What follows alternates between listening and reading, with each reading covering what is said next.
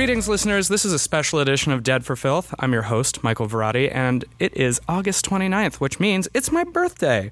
I wanted to do a special little mini episode for you all, mostly for me, because who doesn't like celebrating themselves?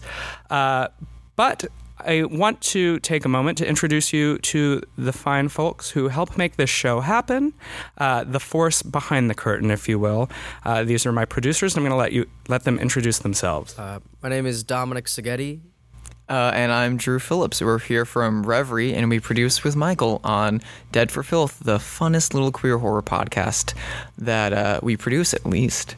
Thank you both. I really appreciate all the work that you do. This show would not happen without you, and I personally am very grateful. The thing that I wanted to do for my birthday, since this show is born out of a love of horror films, is offer up to listeners some recommendations from our own little family here of movies they can watch to celebrate today. Because why not celebrate my birthday with me by watching something spooky? So if you have some movies that you recommend, Dom, do you... Yeah, well, for the longest time, I thought I didn't like horror at all. I'm not the biggest fan of slashers or, a lot of the big popular aspects of horror. And it was actually two filmmakers, David Lynch and David Cronenberg, that ended up getting me into horror.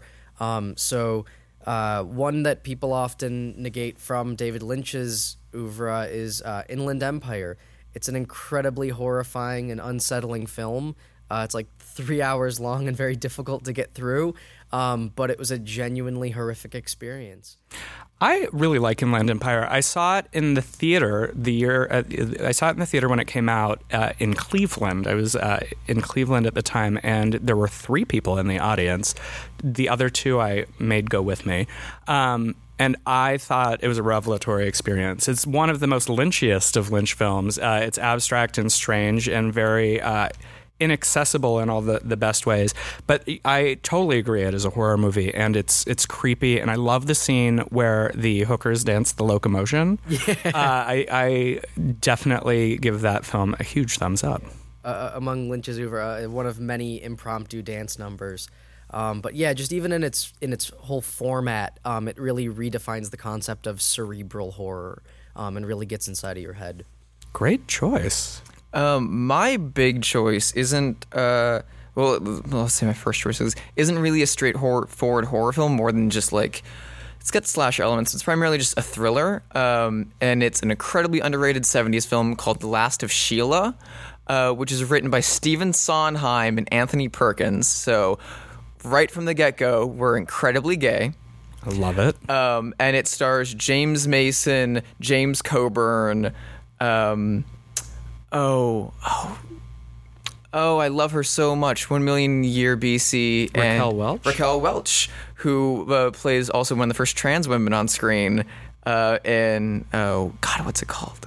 With John Huston. It's Myra Breckinridge, which is an insane movie, but that's beside the point. The Last of Sheila is a murder mystery, almost like a Hollywood giallo film, in which a bunch of friends, Hollywood nobodies, get together on a big yacht, a producer, a director, a writer, an actress, a PR woman, to play a bunch of games that seem to be related to James Coburn's dead wife, Sheila.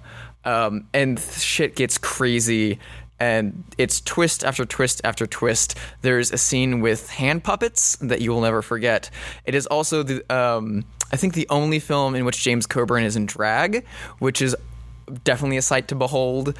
You're just checking all the boxes for Dead for Filth. It's got a very, very gothic cemetery scene straight out of the Spanish Blind Dead films, and it's just absolutely bonkers. If you like, if you're an Argento fan, it checks your box. If you're not Agatha Christie fan, it checks your box. If you're really into James Mason pedophile roles, there's more than just Lolita out there. A very specific subcategory. Yup, he is a horrifying man, but very, very amusing in The Last of Sheila. It's hard to find, but I think it's a Warner Archive title. I think you can get it on that streaming service right now. Well, horror film penned by Stephen Sondheim is definitely a Dead for Filth on-brand recommendation. I thank you for that. Now, of course, I have some recommendations. I have a few because it's my birthday.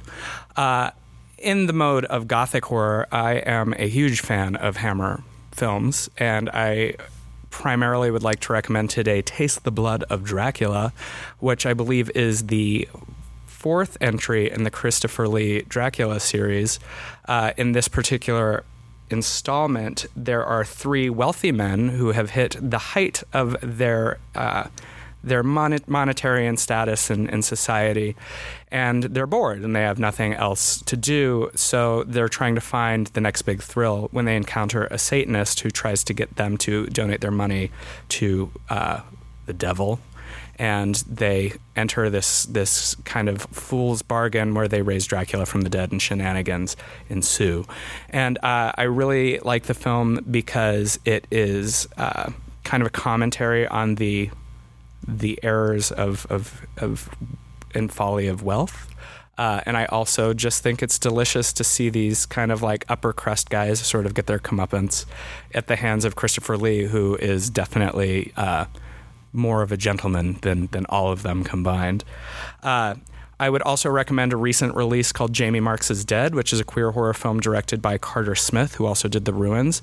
It is a contemplative and sad movie, so if you're looking for something cheerful today, maybe go with Dracula instead.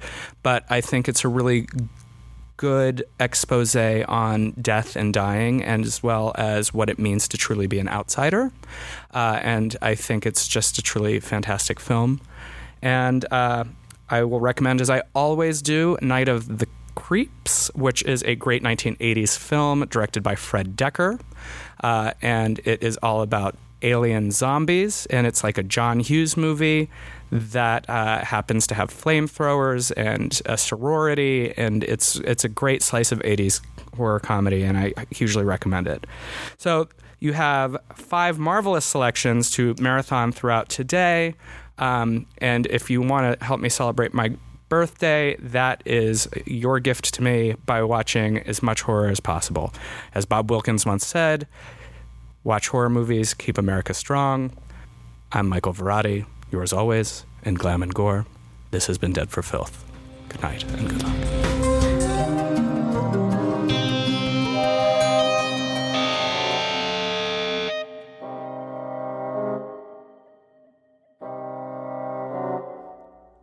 Dead for Filth is a Reverie Studios original production and can be found on iTunes, Stitcher, and SoundCloud, as well as the Reverie app for the best in queer-rated entertainment.